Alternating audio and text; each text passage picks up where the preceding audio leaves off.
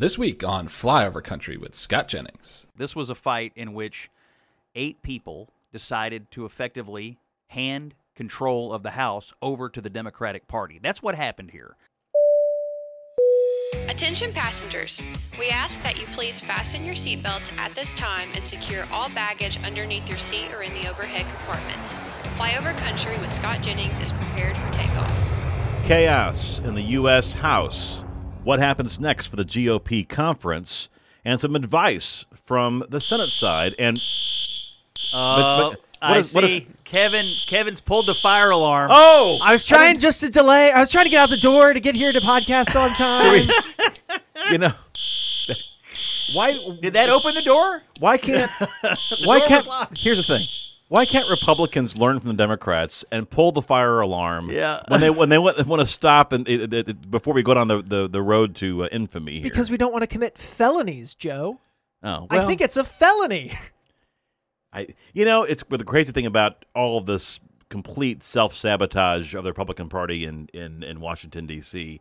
is the fact that if they just would get out of the way, Democrats would do things like this and completely take care of it for themselves. Hey, could you finish introducing us? Oh. Well, I didn't interrupt myself with fire alarms, Kevin. Well, even after Bowman pulled the fire alarm, they went ahead and had the vote anyway. He was rushing so quick to vote. He voted over an hour later. You know what's crazy about that whole story, and the fact, number one, is the fact it's largely forgotten now, and he's thank God he's thinking for Matt Gaetz. A lot of Democrats are saying thank God for Matt Gaetz. Isn't that something? Yeah, they all voted with him. Exactly. Every single one of them. I'll tell you who's really saying it. Ilhan Omar. You see that video of her licking her lips, looking like she was looking at Matt Gaetz like Lauren Boebert looks at her next first date. She looked at him. By the way, that's Scott Jennings talking, and Kevin Browder's here, and I'm Joe Arnold. Find yourself your somebody who looks roundtable at host. you like Omar looks at Gaetz. Lord have mercy. Scott, they're not even related. I am. She's also a little old for him, I think. Scott called me Eeyore coming into the podcast tonight because I'm just down. I mean, it's one thing if for one element of our government or of institution to be failing. It seems like right now that there's this general disorder. It's when you look at the lack of law and order in American cities, if you look at the lack of law and order, if you will, in the U.S. House, just all of this just seems to be falling apart. Well, yeah, I think that's about right. All right, end of anyway, thanks for listening, everyone. Yeah, we actually haven't been together or even chatted, not in person, as a group since. So the last time we talked, the government hadn't yet come to the brink. Mm-hmm. Then over the weekend, McCarthy, in his last act, keeps the government open. And then we have this. So a lot of stuff has happened. You know what's interesting to me about the almost shutdown? The people who were having a meltdown about shutting down the government, the media, some of the Democrats. Of course, these are the same people who are cheering on the shutting down of the U.S. auto industry. They cheered on shutting down every small business in America. They cheered on shutting down our schools. So I was trying to keep a list. What are we supposed to celebrate shutting down, and what is it bad to shut down? And basically, the only thing they don't want to shut down is the government. Everything else you're supposed to shut down and celebrate. But, shut down the government. They did shut down the House of Representatives by kicking the Speaker out. They did do that as well. You're reminding me of something else that pissed me off this week, and I'm using pejoratives here. Well, today I was driving and listening to the president in a I guess it was a news conference, whatever it was, talking about the student loans and basically he said, Supreme Court did it wrong. We're going to find a way around them, around the law. But the fact that he, again, is demagoguing the PPP loans and talking about the fact that, how hypocritical it is for members of Congress to be opposed to to forgiving student loan debt when some of them themselves received PPP loans. I'm like, wait a second, time out. Who shut down companies? Who shut down? I mean, the government speaking of shuts down, we you said before, we shut down the entire country. and they handed out these scraps for the sake of keeping companies alive. And the loans and not using it against them. They were never pitched as loans. Right. They were pitched as grants. Yeah. They called them loans, but they said up front, A, they begged people to take them. Yeah. Right.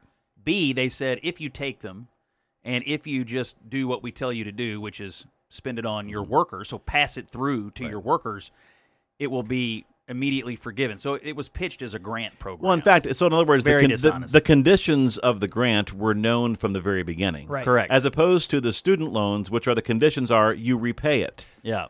No. So the end result here is going to be no small business I can think of in America is going to trust the government again. If Oh. the government says, please come, we're here to help you. Let me tell you, that is one thing I have learned about Democrats being in power, is that if they come to you and say, oh, you should do this or you should do that, just understand they will use it against you if it becomes convenient for them to do so. So remember the message of the government at the time, begging companies to do this program because they didn't want a whole bunch of extra private sector workers on unemployment. Right. Remember, unemployment was failing, as we know here in Kentucky. It was failing across the country. So they said, how can we keep all these people from going on unemployment? Well, we'll give money to the companies. They'll pass it through to the workers. That'll keep people off unemployment. It worked in a lot of cases, and there was some fraud. Yeah. Absolutely true. That's being prosecuted to this day. But now, for Democrats who touted the program Right.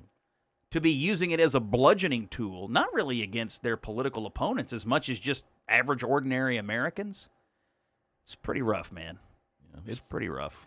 And by the way, when they say, oh, we need more IRS agents, I mean, this will be the kind of stuff that they do. It'll be like, oh, what can we do? You misfiled your TPS report. Yeah, I mean, Jail! What can we do within the confines of these laws that we've passed to screw some unsuspecting small business? That's who they are coming for. It's not the billionaires, not even the millionaires. It's like the mom and pops who are just trying to. I just feel like increasingly in our politics, it's coming down to a choice between the people who just want to get up, go to work, follow the rules, follow the laws, do what you're supposed to do. If the government says, hey, do this, you do it. If the government says, hey, don't do that, you don't do it. You send your kids to school, you pay for their college. Like, if you just sort of do the things you're supposed to do, you're in like Group A. And increasingly, it feels like Biden and the Democrats are making Group A out to be the enemy. They're the enemy. This isn't even hypothetical anymore. AOC this week was talking about expanding New York's top tax rate to include, high wage earners like teachers, public sector workers. Basically, if you have a paycheck. If you have a paycheck, Right. she's going to take most of it. Right. But what you're talking about, though, and this goes back to, obviously, the big story that we're still living through as a country, and this is the vacant speakership, is this whole concept of my way or the highway. Is in the sense that I need everything or you can have nothing. And Democrats and the Gaetz 8, at this point are the ones who are the prevailing victors in this ongoing battle. It reminds me of the terrorists during a lot of the protests in American cities a few years ago who would just burn things down because I'm upset about the laws are not being passed the way that I think they should be. As a result, I have license to do whatever the hell damage I want to the rest of the country. Yeah, my anger justifies property destruction. My anger justifies me, massively impeding your life, local business owner, Right. or local business patron. My anger justifies virtually anything that I want to do. And there were more than a handful of politicians in this country who were willing to enable that viewpoint. Mm-hmm. And my anger in Washington, D.C. the last few days justifies burning down the house for the sake of whatever personal grievance that I happen to have. At this point, it was so crazy to me to listen to the really kind of schoolyard, middle school hurt feelings type of aggravations people were complaining about. Yeah. And rather than looking at the big picture. Yeah, I don't even think these people are mad about anything that happened on the floor. I think they have learned to come to view politics as nothing more than a grab for attention. Nothing more than a business in which, above all else, self-aggrandizement is what matters. Not passing a law, not helping the team, in this case the Republican Party, advance its policy goals. This is the wages, by the way, of having a party with no platform or having a party with no coherent ideology. When the party is just built on personalities and the attention that a personality can drive, that's what you get. And increasingly, I think some of these folks have come to view the Republican Party as a non-ideological, hollowed-out ship floating on the ocean of public affairs, and it's just to be boarded and sailed in any direction that you think advances you. And it's crazy to me that 8 people could do this to the Speaker of the House. What do we have, Kevin?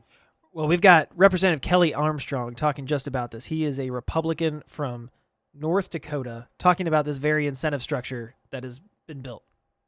Mr. Armstrong. Gentleman from North Dakota, Mr. Armstrong, is recognized with the remaining 3 minutes. Thank you, Mr. Speaker. Let's be clear why we're here. Because the incentive structure in this town is completely broken. We no longer value loyalty, integrity, competence, or collaboration. Instead, we have descended to a place where clicks, TV hits, and the never-ending quest for the most mediocre taste of celebrity drives decisions and encourages juvenile behavior that is so far beneath this esteemed body. Kevin McCarthy has done more in 9 months to restore the People's House than any speaker in decades. We have done regular order.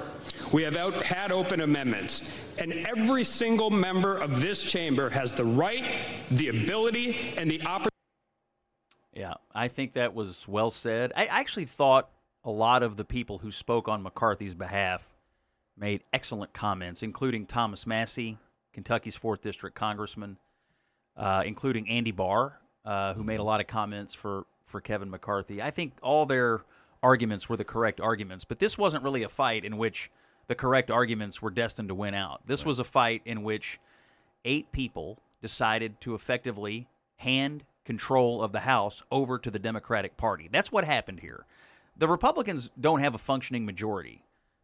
There's now 3 parties, Democrats, Republicans, and this group of 8, roughly, that the last 2 things we've seen them do are kill Kevin McCarthy's more conservative continuing resolution, which cut spending and funded the border.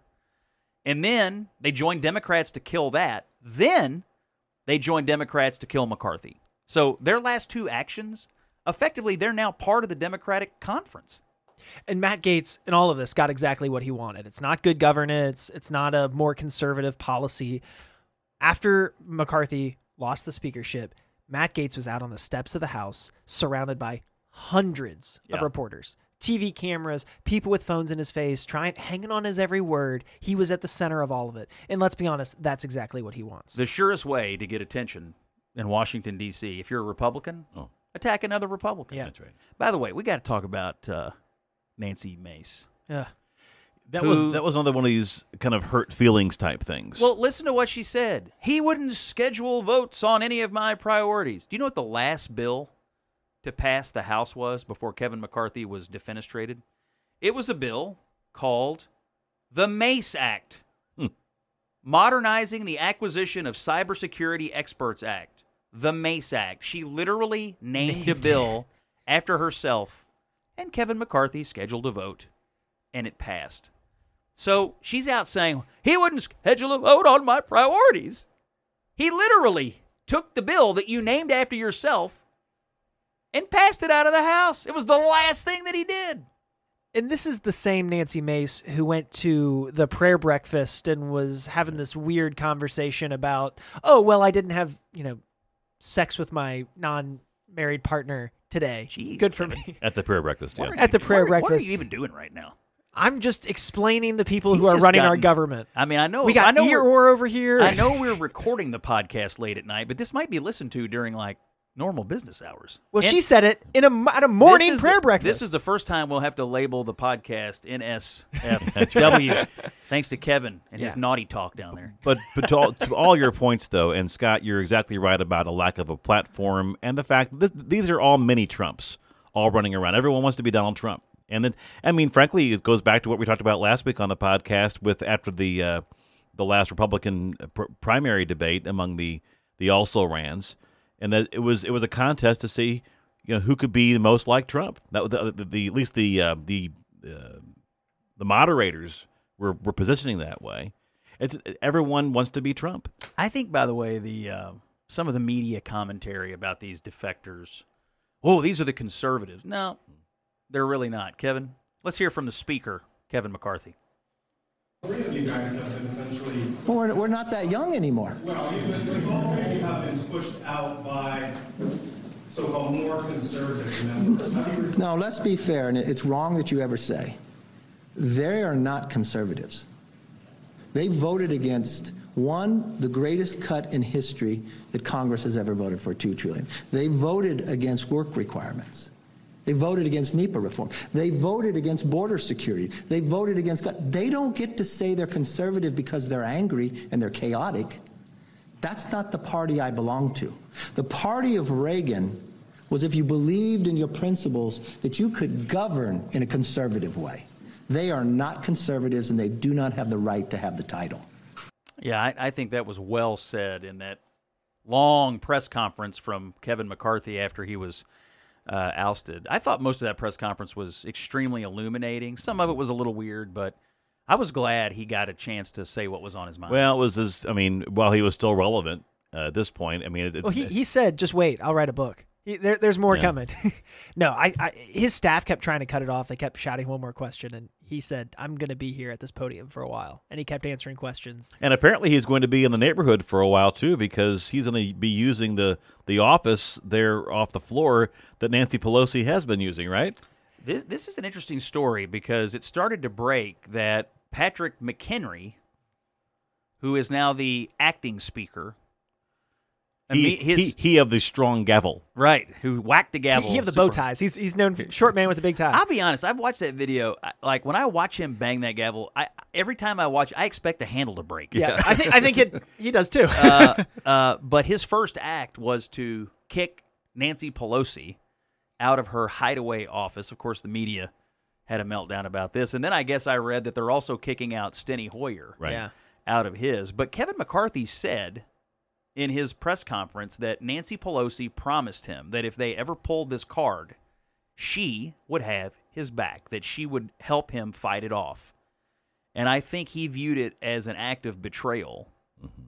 And so I'm not really all that upset about it. I don't care. It's not even that she wasn't there. Like, she could be in California because of Senator Feinstein's funeral. She put out that statement that basically washed her hands of it and said the Republicans are going to eat themselves because, going back, Nancy Pelosi and Kevin McCarthy have a pretty historically bad relationship. Yeah. But when she made that promise to him, I think it meant something. And then she just so cavalierly walked away from it. Of course he was going to say something. Yeah, I have to say I understand why the Democrats didn't want to vote to save McCarthy. I get it. As a political matter, I get it. But I really think they're going to regret this. And, let's look at the next order policy implications. The number one is, to me, the Democrats have been arguing that Ukraine deserves more funding and deserves continued American support. Now, they had a speaker in Kevin McCarthy that agreed with him. And he had slightly different language, but he was going to do that. And now I suspect Matt Gaetz and his group are going to make the next Republican speaker make one promise: no more money for Ukraine. So the big loser was here with Democrats block voting? Zelensky. They voted to screw Zelensky. And so honestly, the big winner is Vladimir Putin. And they truthfully, as a policy matter, they voted to screw Joe Biden because Joe Biden has argued. Mm-hmm. So their own president, who I read today, is now said, I'm very concerned about Ukraine. Well, you should be. Your party just voted to pull the rug out from under Zelensky. And so now he's going to give a speech. But the die is cast.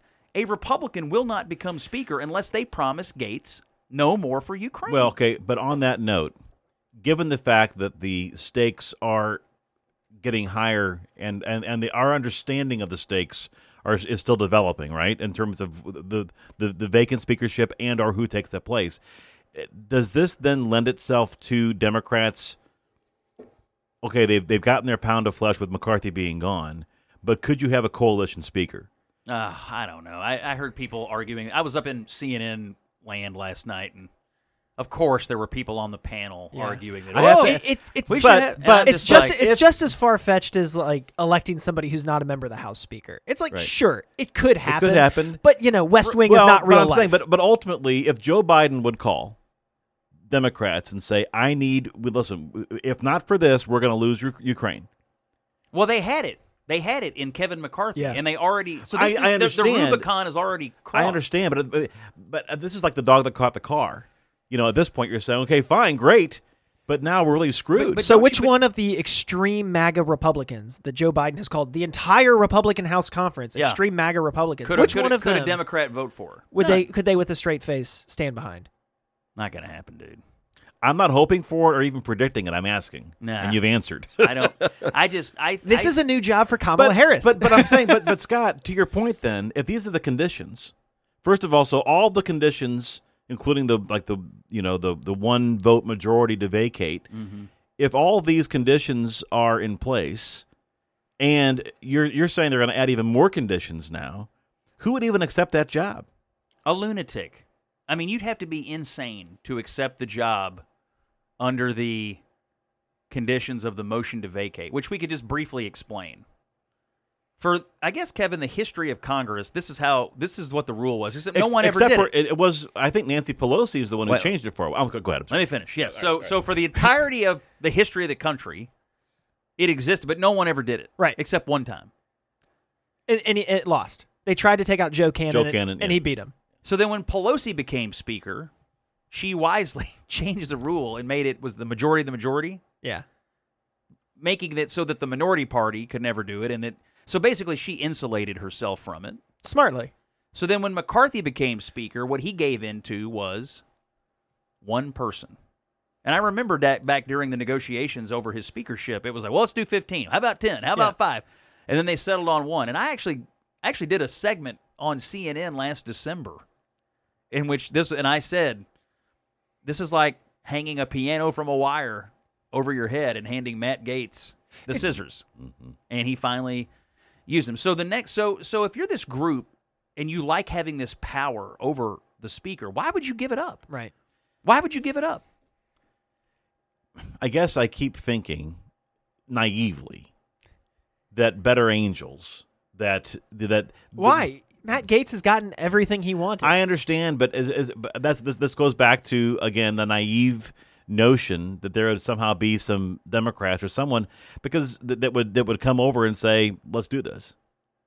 Now, Mitch McConnell, Kentucky's senior senator and the Republican leader, rarely offers advice to the U.S. House of Representatives. But he did today.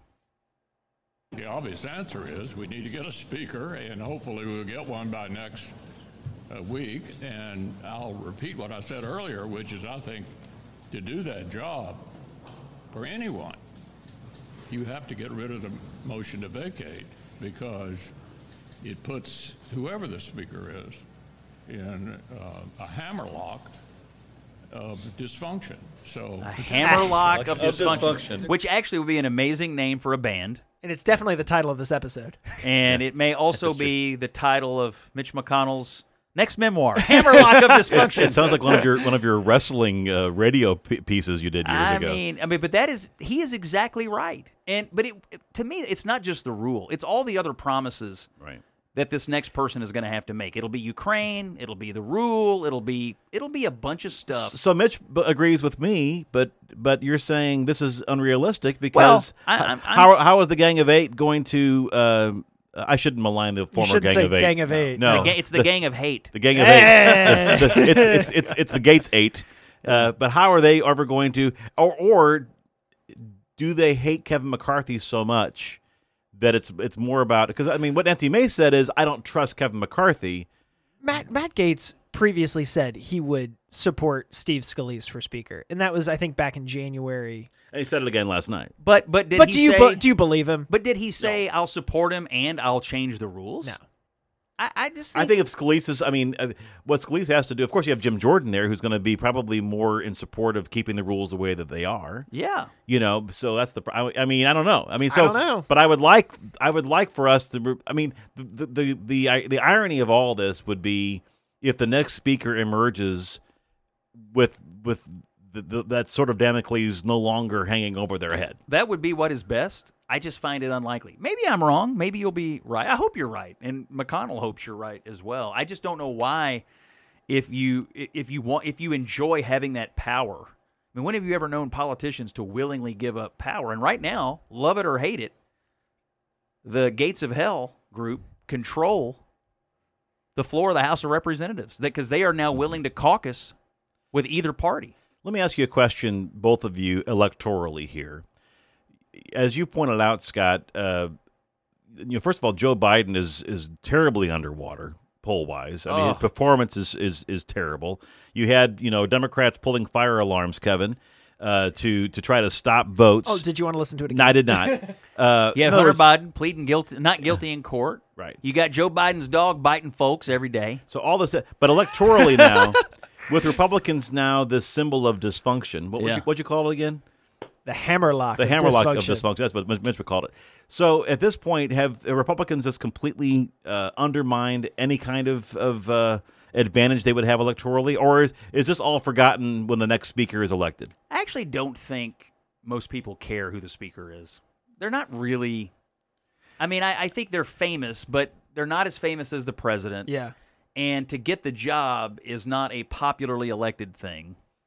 They don't make the talk show circuit the way other people do. So I think they are lower-tier political celebrities, which is to say most Americans I really think could give a rip who it is. However, to your point, I do think in the next election, Biden is suffering mightily, and he's likely to have really upside-down numbers going into the election.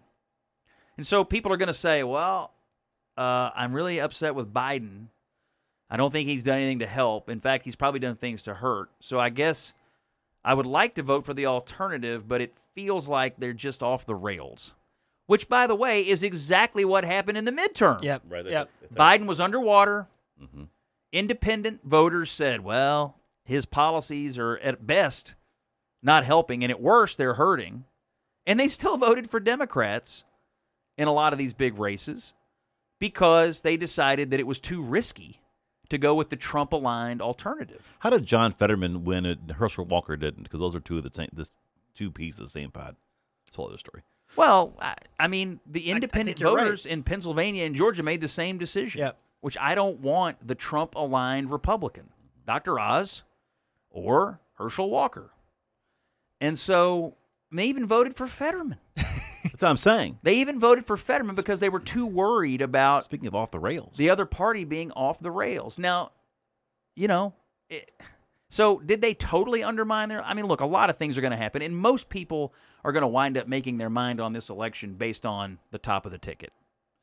But if you're the Republican Party and you're trying to build a record of trustworthiness with average voters, like we can make it better, I don't think this helped. I'll give you one other thing. In August, CNN poll, August the 3rd, it came out, asked Americans, who do you trust to handle the nation's biggest problems? 51% said Republicans in Congress. 45% said Joe Biden. So the main Republican leader in Congress is Kevin McCarthy. So I would argue what he was doing politically was working. People had come to view the Republicans under his leadership as being more trustworthy than Biden. So what did we do? Tossed his ass Can't out. have that. No. Well, to be clear, Democrats, and not surprisingly because it is a partisan institution, voted him out with the help of the Gates 8. But I'm saying that these 8 people who are saying that they are Republicans, and they're being positioned as Republicans in the media, to the average voter, it's like, well, it looks like Republicans got rid. The way it's being portrayed is that Republicans threw out McCarthy because he was being too much of a compromiser with Democrats. The last thing he really did was work with the Democrats to keep the government open. Right. And this was the final straw that broke the camel's back. So as party branding, we're punishing the people who actually reached across the aisle to just do something very basic. Keep the government open. Divided government, when that's exactly what the voters want us to be doing or want them to be doing anyway. Speaking of which, Kevin, how did the Kentucky congressional delegation vote on this? Well, we have 6 members, as you know, 5 Republicans, 1 Democrat. All 5 Republicans stood with the Speaker and were, as Scott has alluded to earlier, very outspoken, standing with Speaker McCarthy. The 1 Democrat, Louisville's Morgan McGarvey, took a different tack. He voted to vacate the Speaker, and then he posted this very strange video. I'm gonna find it. So first of all, we have to read the tweet. While you look that up, let's talk about the Republicans for a second, because I think Kentucky's delegation is insightful. Mm-hmm. To me, the two most extreme ends, not extreme, the two ends that are maybe farthest apart in the Republican conference are actually adjoining districts, Kentucky 4 and Kentucky 5. Thomas Massie and Hal Rogers. Both of them support Kevin McCarthy, and Massie made impassioned remarks. Massie was incredible. He was. Because he even said, I was there trying to get rid of Speaker Boehner back in the day. I'm one of the last 2 guys around here who tried this motion to vacate before. And so it ain't smart this time. And so within Kentucky's delegation, you have sort of the two opposite ends of the Republican conference, and they were in agreement that McCarthy was doing a good job. Now, to Morgan McGarvey, who posted one of the stupidest things I have seen out of a Kentucky congressman in quite some time. So, Kevin, just to refresh, McGarvey voted with Matt Gaetz. Yes. He voted the Gaetz position. He's a freshman member of the House, so this is one of his first votes still. And then he posted, read the tweet that he posted. Instead of working to do our jobs and pass a full budget for the American people, Matt Gaetz and the extremist Republicans just voted to end Kevin McCarthy's speakership. Now, wait a minute. He's attacking Gaetz for ending McCarthy's speakership after supporting he voted to do. This was the dumbest effing thing. And I think he immediately got roasted on Twitter. And then he went to the Democrat standard. This is unprecedented. An unprecedented day on the House floor. For the first time in the history of our country, we watched as the extremist MAGA Republicans removed a speaker from the United States House of Representatives. Who did it? It also looks like a hostage video in more ways than one. So let's talk about what it means and what it looks like going forward. The first thing is there is no speaker right now. Kevin McCarthy is no longer the Speaker of the House. There is a Speaker pro tem. So the Speaker pro tem will have an election because we have to have a speaker to conduct business on the floor of the House. Next thing that happens is we will have another election for a new speaker. Yes, Kevin McCarthy could get reelected speaker, so we'll have to watch and see what happens there. Not happening. But no business can take place until we have a new speaker. And that's why I absolutely take no joy in the Republican dysfunction we're seeing right now. That he voted for. We have less than 45 days for the government to be funded and So, remain open. First of all, virtually every vote to remove McCarthy was a Democrat vote, including his. Right. This is one of the most all but 8. This is one of the most dishonest things. My God. I mean, look, I like Morgan. Yeah. And we've done things together over the years and done public forums and stuff, and I generally regard him as a straight shooter. But, boy, you talk about a case of somebody gone Washington, Lord have mercy. I mean, he doesn't – Morgan, you know better. Come on. Right? That looks like a script that was handed down by Democrat leadership. Hey, everybody go, this will be great back in your district. This was – and, by the way, did any of the Louisville or Kentucky media, pick up on this? Of course not. Come on. Where are you guys? This is one of the most craven, dishonest things that could happen. Just letting it happen. Looking ahead now, what's going to any predictions on next speaker, on timing? I guess, back to my Eeyore moment here, as far and just looking for more things just to fall out of the sky on our heads is we're 40 days away from the government shutting down again. Yeah. And I don't know how they're going to get that resolved before. Without naming somebody. The next thing to happen, as I understand it, is they're off now. Yeah. And they go back next week, and there'll be a candidate forum on Tuesday. I guess, for all the candidates to make their case. And then I guess they're hoping to start voting on Wednesday. Now, remember, the entire House elects the Speaker. Mm-hmm. So the Democrats will nominate Jeffries, who will get all the Democrat votes. And so this will be a replay of what we saw back in January. Can I ask you a question to remind me of this? Because it was happening during the vote on Tuesday. Is the ultimate deciding margin or vote, is it of the people who are voting, or is it the people who are in office? The people who are voting. So if people you're are not there, absent, if you're not there, that affects the overall number you need. Two things. If you're not there, or if you just vote present, right, that lowers the threshold. Mm-hmm. That's what some of these, Profiles in Courage did when Speaker McCarthy got elected. Yeah, some of these folks voted present. And so that's how he ended up getting over the line. So you expect, Joe referenced there are multiple Republicans who have already put their name in the ring. Jim Jordan, Steve Scalise, there may be others. But you expect the Republican conference to nominate one person to bring to the floor. Well, here's what I predict a lot of that nominating will go on behind the scenes. I don't know. Do we think that? I mean, remember, when McCarthy got it, there were multiple nominations during the balloting. Remember, there was like somebody would nominate McCarthy, then they would nominate Byron Donalds, then they would nominate Donald Trump, then they would nominate. But there was one conference nominee, and then the yahoos. But I'm saying it doesn't matter because whether the conference nominates one person or not. I mean, there's already members saying they're going to nominate Trump. Yeah. Didn't Boebert say that? Didn't Marjorie Taylor Greene say that? Oh, yeah. So now, my understanding is he's ineligible because he's under indictment. That's what's one of the rules of the Republican conference is you can't be under indictment to become speaker. So you can't buy a gun. Can't be under indictment. My prediction is that Hakeem Jeffries is the next speaker because Representative Jamal Bowman is going to pull the he's going to get all the Republicans, like enough Republicans in the elevator, and then pull that emergency switch. And they won't be able to vote. We are literally stuck on this elevator. That's going to be can't get out. How many Republicans do you need to have in our elevator to be able to change to have Hakeem Jeffries as the next speaker? Not very many. Wouldn't take that many. Some big elevators there in the Capitol complex. Yeah. I'm giving him an idea now. So I don't know. I mean, Scalise, the majority floor leader, is running. He's announced. Jim Jordan, the head of the Judiciary Committee, is announced. The other people that I have heard, Kevin Hearn, is he the Republican study chairman? Yeah. Which is the biggest caucus or biggest group of Republicans within the House conference. Yeah. Now, what I have not heard from, but I've seen them on TV, and they have been among the most vocal critics of Gaetz. This group of Republicans who live or represent the Biden districts. So like Congressman Lawler from New York.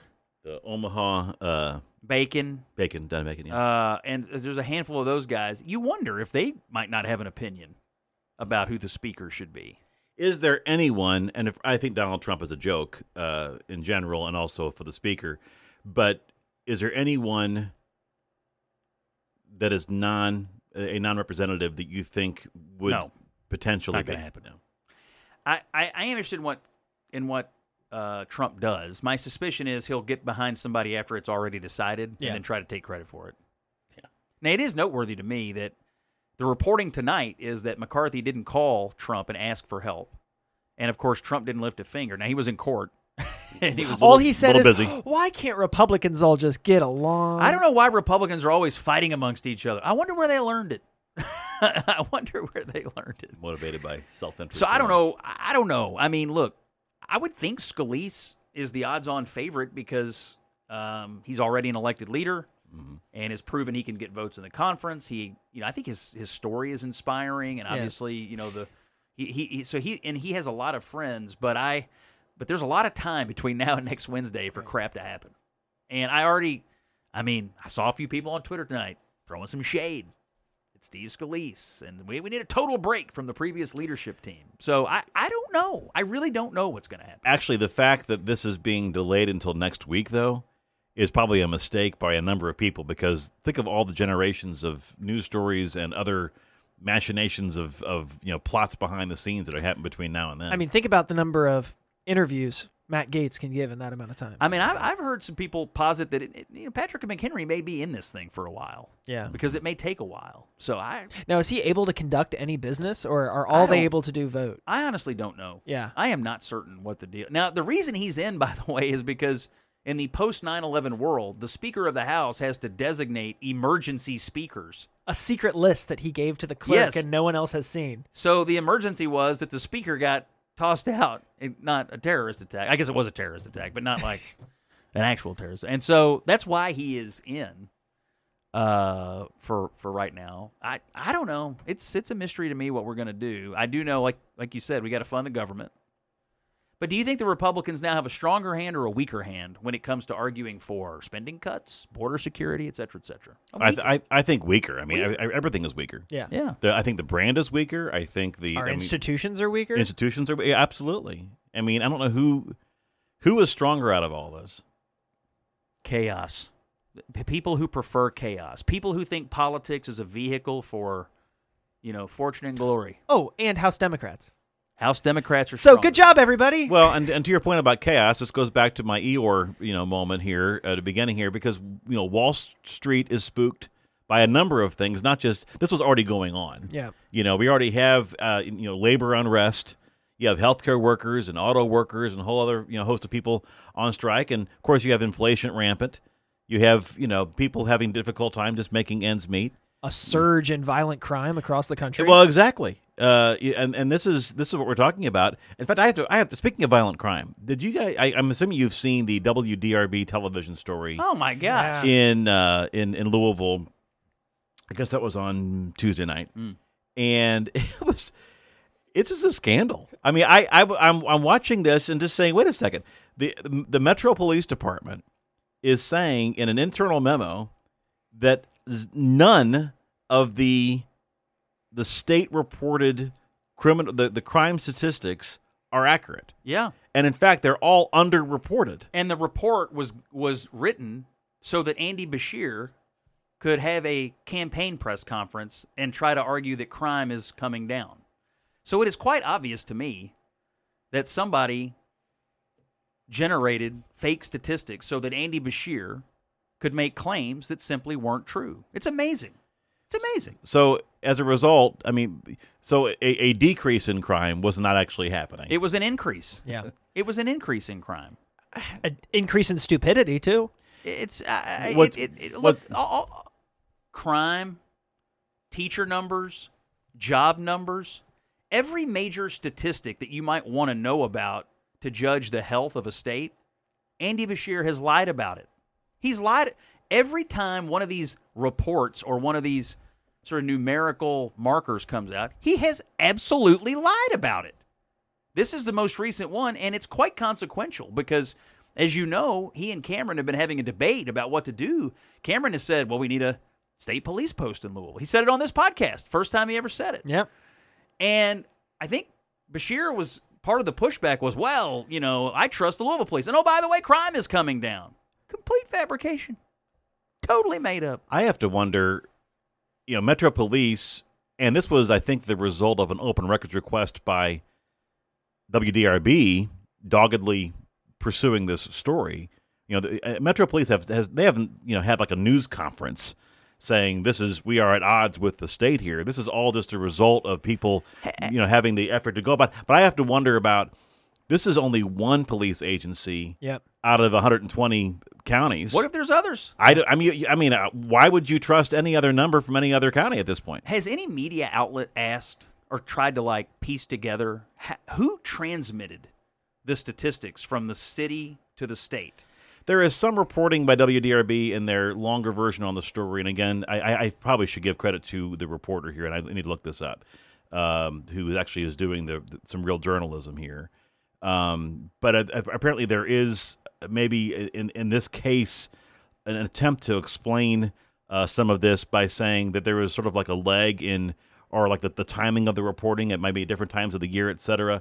Marcus Green, I'm seeing here, thank you, Kevin, is the reporter looking into this. I don't know how long he had to be looking into it and open records requests, but even then you have to wonder about any explanations at this point. But I mean, the the first inkling that there was a problem was when it was such a jarring and obviously inaccurate number when the state was reporting that Louisville had 64 homicides in 2022 when it actually was 164. So you can look at that and say, oh, okay, that's one digit. Maybe that was just one mistake. But then, to Marcus's credit and WDRB's credit, they decided to look at other numbers and say, wait a second, this is wrong. And then literally the memo then says none of these statistics are true. That's something else. Like I said before, I don't use the word scandal, loosely. But you know what frustrates me about this and other stories is that they happen, and we all agree, man, this is a scandal. And then it feels like nothing ever happened. Yep. You've got the mayor of London, Weddle, Yep. who clearly and repeatedly broke state campaign finance law. Right. No one seems to care. You've got Beshear shaking down the Barron County Economic Development people, demanding that they pay money to the Democrat Governors Association in order to get meetings with state economic development officials at the governor's mansion. No one seems to care. You have a clear example here of Andy Beshear manipulating statistics in order to make it seem like crime is getting better. But is anyone going to ask, how did this really come about? And was it a mistake? And no one seems to care. I don't know. I feel like that if a Republican had done any of the things I just said, reporters would literally be jumping off the roof in absolute agony. They would be like the living embodiment of the burning Elmo gif. I'm gonna read one sentence from this Marcus Green report online, and of course, do yourself a favor and log on to WDRB.com and look for the story, because Marcus Green is a detailed journalist, and really does a good job too of putting things in context. This is the one sentence I think that really is just, if it wasn't horrible, it would be funny. The state report indicates that serious crime reported by LMPD dropped by more than 19%, but the numbers LMPD said it submitted would result in a 12% increase. Yeah. That is a sizable difference. Well, and one went up, one went down. Well, and think about the net. It's not like a margin. It's not like, hey, it's 2 or 3%. It's a huge. But the narrative is what matters here, and the preferred narrative of Beshear is, crime's actually coming down. In fact, at the Kentucky Chamber event the other night, he got asked about it. He said, well, actually, violent crime as a statistic is actually coming down. He was repeating it. Yep. Repeating it. It's a lie. It's a lie. Were there any reporters in that room when he said that? There's like 25 reporters back there in the back. That's right. That's right. So, and this is toward the end of the story, and this is what's interesting, I think, for LMPD to be as direct as what it was internally is one thing, but the public statement, after weeks of emailed questions to both departments, the KSP spokesperson and LMPD issued a joint statement on September 13th. Saying, they got their ducks in a huddle. Yep. Oh, yeah. It said, LMPD and KSP are now both aware of the mislabeled submission, and we continue to be committed to making sure all crime data is accurately reported in the Crime in Kentucky reports. If one of my children ever said, Dad, that really was a mislabeled submission on my part. I mean, honestly. It reminds me of that... mislabeled submission. Mislabeled submission. That These line. It was a misthinking that led to a misspeaking that led to a mishearing. I mean, just tell us who ordered you to fabricate this. Yep.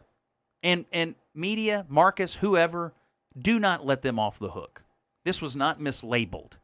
This was an on-purpose fabrication. Everybody knows it. Remember, on the job statistics, it took the Republican Party of Kentucky to piece together how Beshear had arrived at his more Kentuckians are working. No reporter took the time to figure it out. Sean, where is she? Did we have a motion to vacate Sean? It would be unanimous. I was pointing at him, but I realized he's not in his chair. But it took Sean to piece it together and figure it out, and then they reported on it. It's obvious something nefarious is at work here, and it's obvious that people are doing it because they think they can get away with it. Well, the thing about crime and crime statistics and this the reporting on it, it's difficult to make the argument with a straight face that crime is coming down if you just open your eyes, right? Yes. Yeah. You know, I think most of us understand that. Yes. So, to me, no matter what party you are or whatever your thoughts are, to me, you're if you're serious about governing, it would be, here's what I'm going to do to try to reduce crime. Yeah. Versus don't believe what your lying eyes tell you, right? No one ever wants to admit what's happening. Like, it's like Joe Biden on inflation. Well, I'm bringing inflation down. Right. Are you? But that's the question for you. You took it to the moon, and now it's halfway between the moon and the earth. But you brought it He down. also said he is the one securing the border with no help from congressional Republicans. Let me ask you a question, though. As far and this word gaslighting was thrown around a whole lot during the Trump administration. Yes. Does it work? Well, they obviously think it works with their people. I mean, I think ultimately that's the problem here, is that Biden and Bashir and a lot of these folks, like, they're just creating a narrative that their own people want to hear because they've already concluded that telling the truth doesn't get them, I guess in their mind, doesn't get them anything. So their only responsibility is to craft an alternate reality where everything's fine. I mean, that was really Bashir's pitch at the chamber the other night. Yep. Everything's fine. There's not a single problem. We have no problems. There is no learning loss. There is no crime. There is no workforce participation, labor participation rate crisis. There is not a single problem here. Everything is fine.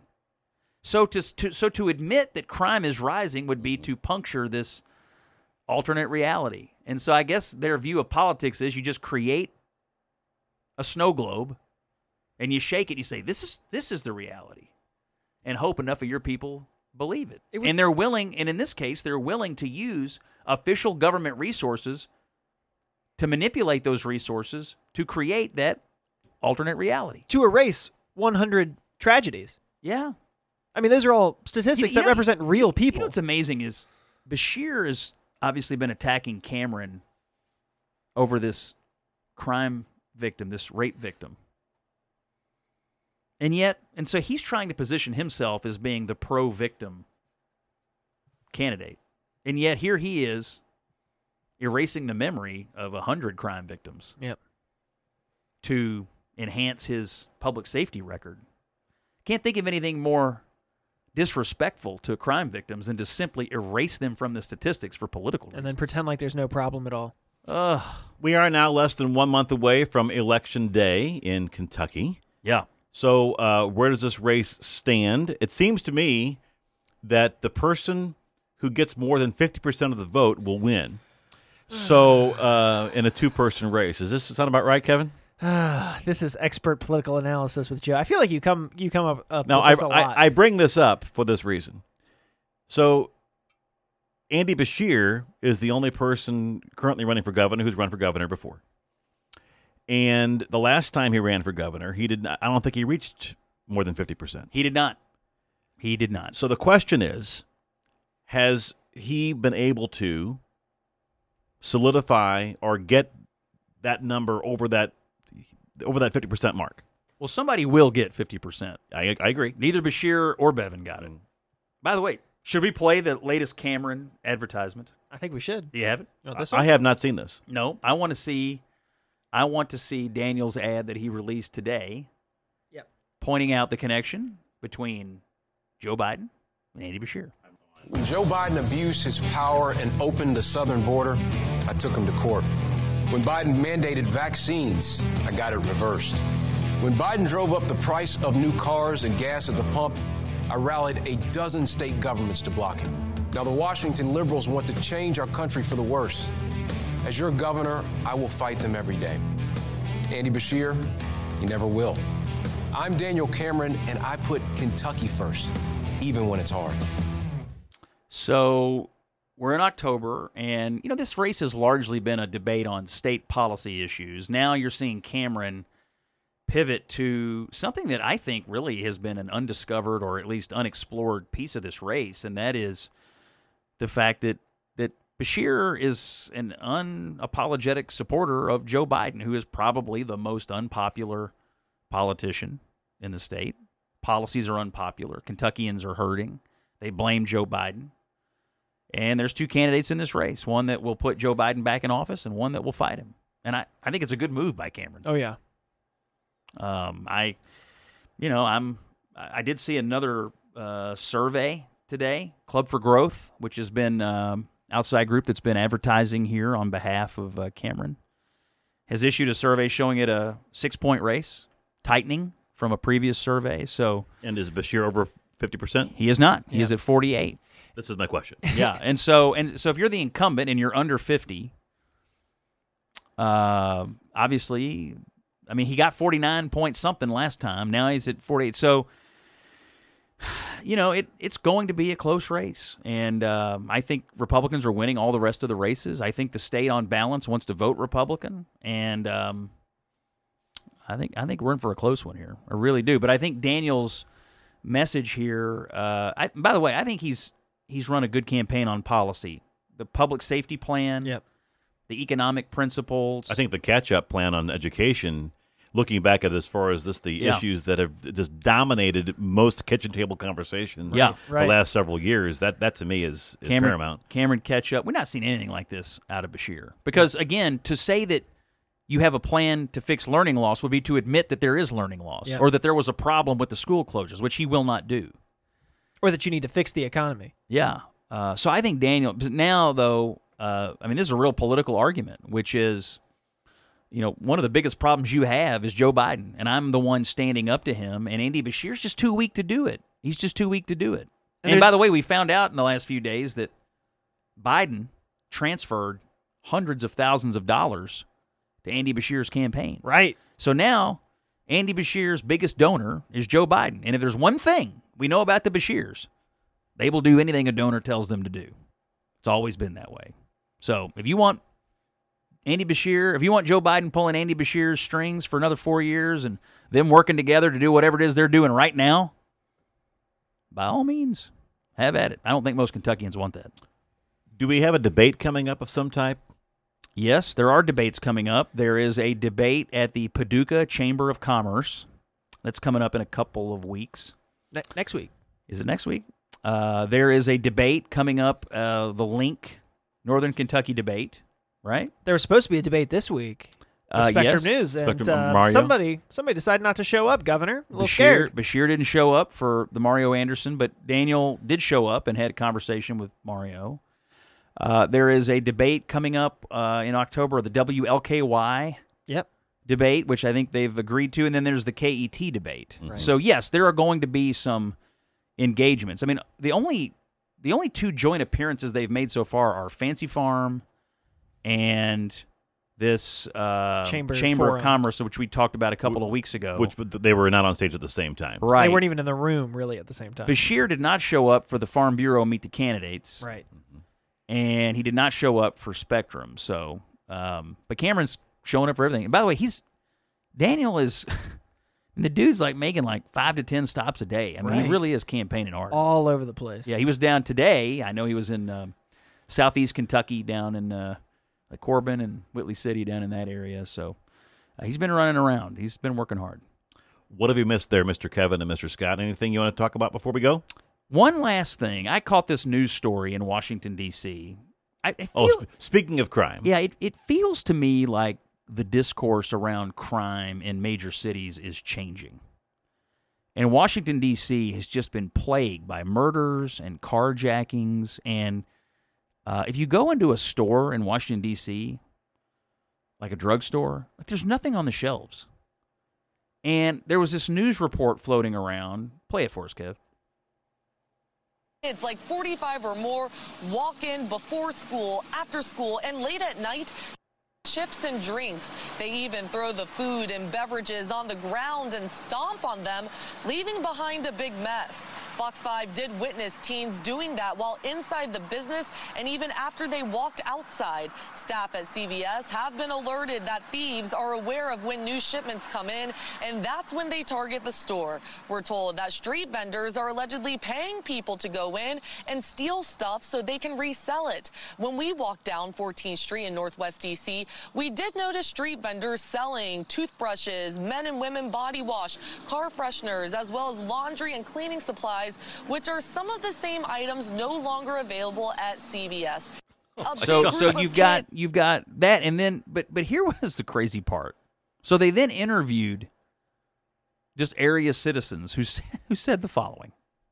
Bad to do at the same time. They're probably doing it for a reason. They need those things, but they shouldn't just be going in and clearing the shelves because this isn't sustainable for the store. A lot of folks actually can't afford any of the things in there. I'm not saying that stealing has to be the solution to that, right? However, I don't know, maybe it is. The city can provide more accessible resources to unhoused or under-income folks that can provide them like hair care, bodily care, hygiene care, etc. That could be Let me play a clip, by the way, from the mayor of Washington, D.C., complaining. All of a sudden, they're now worried that they have a shortage of police officers. Let me get the mayor queued up here. We need more officers. We don't have the officers that we need, and sadly, we've lost 300 to 400 officers in the last 4 years. We haven't had officers in our schools, and we have policies that make it difficult to recruit new officers. Now, Kevin, I have but a moderate memory. Can you remind me about the gigantic slogan they painted on the street in Washington, D.C.? Defund the police. Gee whiz, I wonder why they have a police officer shortage in Washington, D.C. They literally painted on the street, defund the police. It's no wonder there is a police shortage now. Oh my gosh, we're tired of being murdered, carjacked, and stolen to death. I tell you. It's like D.C. is a failed state. Yep. For many reasons. Yep. But this is... They say they want to be a state, and that would be malpractice. Oh, my goodness. Empowering those people. Well, you've kind of brought it full circle.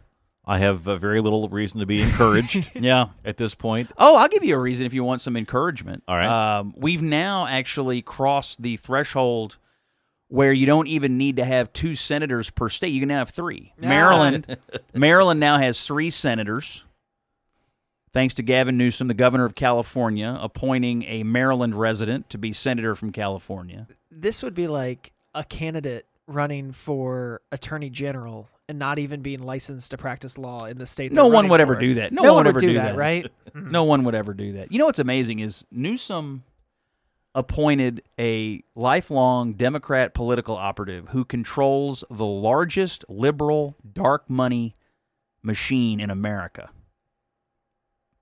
And nobody seems to care. Now, can you imagine if a Republican governor appointed the head of the NRA, Right to Life, even the CPAC. Imagine if the absolute meltdown that would be going on. Has there been any criticism of this at all? In the mainstream media? No. It's all been celebrated. Yep. It's been celebrated. Oh, historic. She's the first. She's the first time a state's had 3. It's crazy. Literally lives. And then if you followed any of this, like her organization had to edit like her bio because it was like she lives in Silver Spring, Maryland, and then people were like cleaning up her Wikipedia. Yeah, is that right? Yeah. Oh yeah. Oh, by the way, election denier.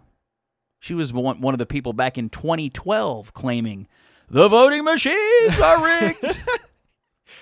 So an election denier, resident of Maryland, dark money purveyor, now senator from California. Thank you, Gavin. Jackpot. Thank you, Gavin. I have one more thing, Joe. Yes. I cut you off last week when you were making a well-deserved mea culpa about your views on. Oh, I'd like to hear about this. The new baseball rules, and I told you at the time that Scott wasn't even here. I think that first of all, you're doing this purposefully. What? And secondly, it wasn't really a mea culpa as much as it was a clarification. Do you want me to set off the fire alarm again? Get your hand off that fire alarm, Joe Arnold. That's not going to open any trap doors for you. Get on the elevator. I'm just saying it's unfortunate that they had to pass a rule to have the baseball players play the way they should have in the first place. It was not as distracting as what I feared it was going to be. But, I was standing up for America. And you said Scott was right. By the way, I read, and this should make you happy, a happy note. I read that Major League attendance was up. Which we brought up last week, yeah. This year, and I think viewership of the game. They still haven't fixed how to watch the games. I mean, at the end of the season, we wanted to watch the St. Louis Cardinals and the Cincinnati Reds. We were blacked out. Yeah. So they still haven't quite fixed how the biggest fans of teams can watch all the games. Well, if you're paying for the extra innings package, which I am, I'm a subscriber to that, and as a result, I get every game. But then you're blacked out when they're playing near you. That's just a mistake, which is unfortunate. So. But anyway, I have very little else to add, gentlemen, other than go ahead. I'll add one more. This week is a big week in my extended Grout household. We are recording this Wednesday night, October 4th. Yesterday, the 3rd, was my younger brother Jason's birthday. Tomorrow, the 5th, is my older sister Amy's birthday. It's my nephew Zachary's birthday tomorrow. Well, happy birthday to Jason, Amy, and Zachary. Wow! I will say on a October's a busy month. On the red front, I'm rereading because I've already read all of Byron Crawford's columns over the years. But his new book, The Back Page, is now out, and there is an event at the Fraser History Museum in downtown Louisville, October 19th, where you can hear the legendary journalist and writer kind of recount some of his favorite stories from over the years. So you can go to KentuckyLiving.com. Sounds amazing. For information on Byron Crawford. A great American and a great Kentuckian. You got it. For Scott, Kevin, Byron, Zach, Amy, Jason, I'm Joe. We're about to vacate this podcast. Fire alarm! Flyover Country with Scott Jennings is a production of Bluegrass Media Lab, coming to you from the heart of Middle America, Louisville, Kentucky. If you like what you heard, subscribe to Flyover Country on Apple Podcasts, Spotify, or wherever you find your favorite podcast.